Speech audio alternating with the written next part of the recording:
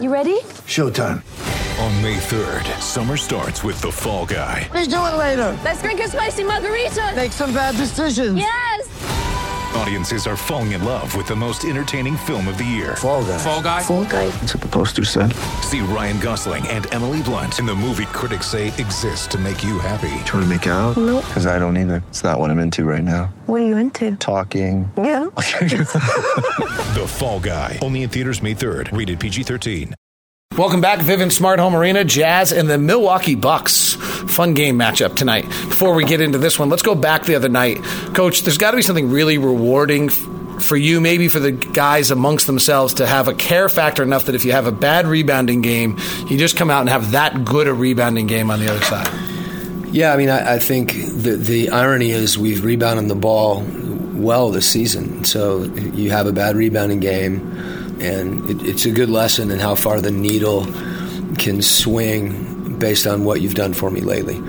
And what you've done lately can help influence you, but your determination and kind of steadfast. If we'd had another bad rebounding game, it wouldn't mean that the next game we couldn't rebound. So sometimes those things are able to give you quick corrections and focus, and other times they point you in a direction, and you have to work towards it and, build habits and build fundamentals. Spending all this time with Ron Boone, who spent 50 years in the league, I'll often make a comment, and he'll look at me like, dude, there's been another one of those. Do you ever see so-and-so? Today, I asked him about Giannis. He goes, no, never. Anything like this. What jumps out to you when you watch Giannis? Well, I think the combination of Giannis and his skill set and talent and today's NBA, and the fact that you have centers that space the floor to the three-point line consistently.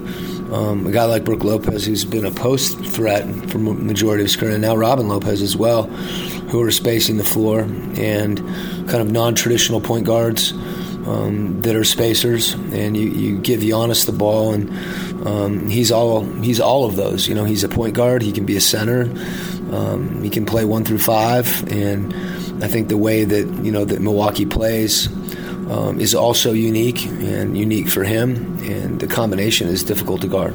Watching the Milwaukee Clippers game, Giannis comes in trail as the last guy down the floor. It almost seems like that's when he's actually most potent, is when something happens and then it comes back to him. Mm-hmm. How do you deal with that, and why is that so successful for him? Well, I think your habit is to really shift and react to the ball, and as a result, the defenses get shifted towards the ball, and then when he's trailing, you throw it back to him, and not only does he have a head of steam, but the defense is again having to shift, and he sees penetration, he sees driving lines and opportunities to get to the rim. So it doesn't take him long to get from the center court, to the free throw line. So especially when he's going downhill and he's got a head of steam. So it's we remember last year he attacked us right down the middle of the court like that, and put his shoulder into Rudy and just barreled down, and if you got in front of him, he spun off you because he was so deep. So all the things that I just mentioned and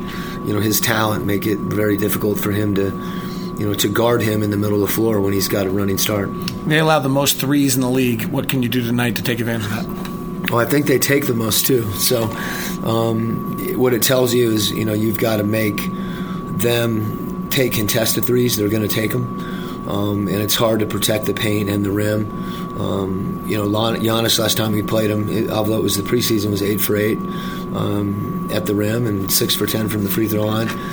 You can't give up both. And hopefully on the offensive end, as you mentioned, that we've got to be ready to shoot. That's something that we've been focused on, and we've had a tendency to try to turn a good shot into a great shot, and oftentimes a good shot on a relative basis is a great shot if you don't get a better one by moving the ball. So some of it's our guys need to be a little more opportunistic. I don't want to say selfish, but in some sense, shooting an open three, if you don't shoot it, you're being selfish. Coach, thank you. Thanks a lot. That's head coach Quinn Snyder. Let's go over to the Milwaukee side, Mike Budenholzer. If we watch your Atlanta team and watch this team, they're really different. What has that process been like for you to adjust your style to the personnel, and has it been really kind of hard to get done personally, or has it been really exciting?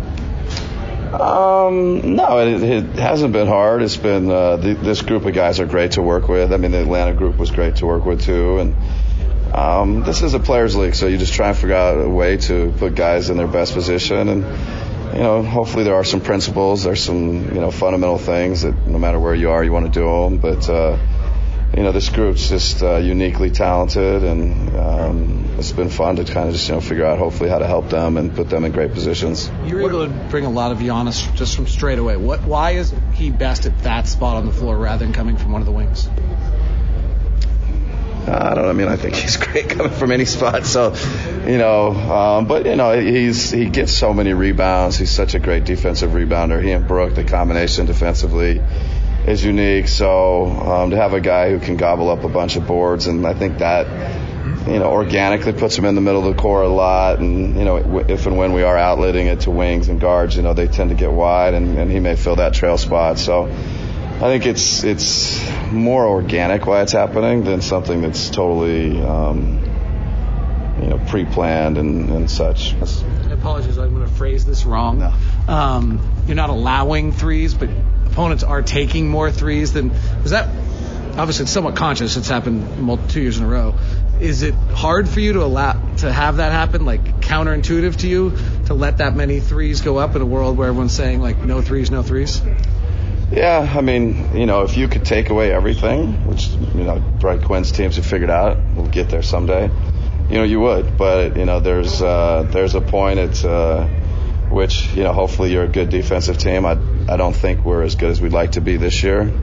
So last year, not that it matters much, we were up there, pretty high. And we need to get back up there. And, I think an unusually high number of threes, it's not something we want, but when you look at the net picture, the net defense, if we can get to where we were last year, we're okay with it.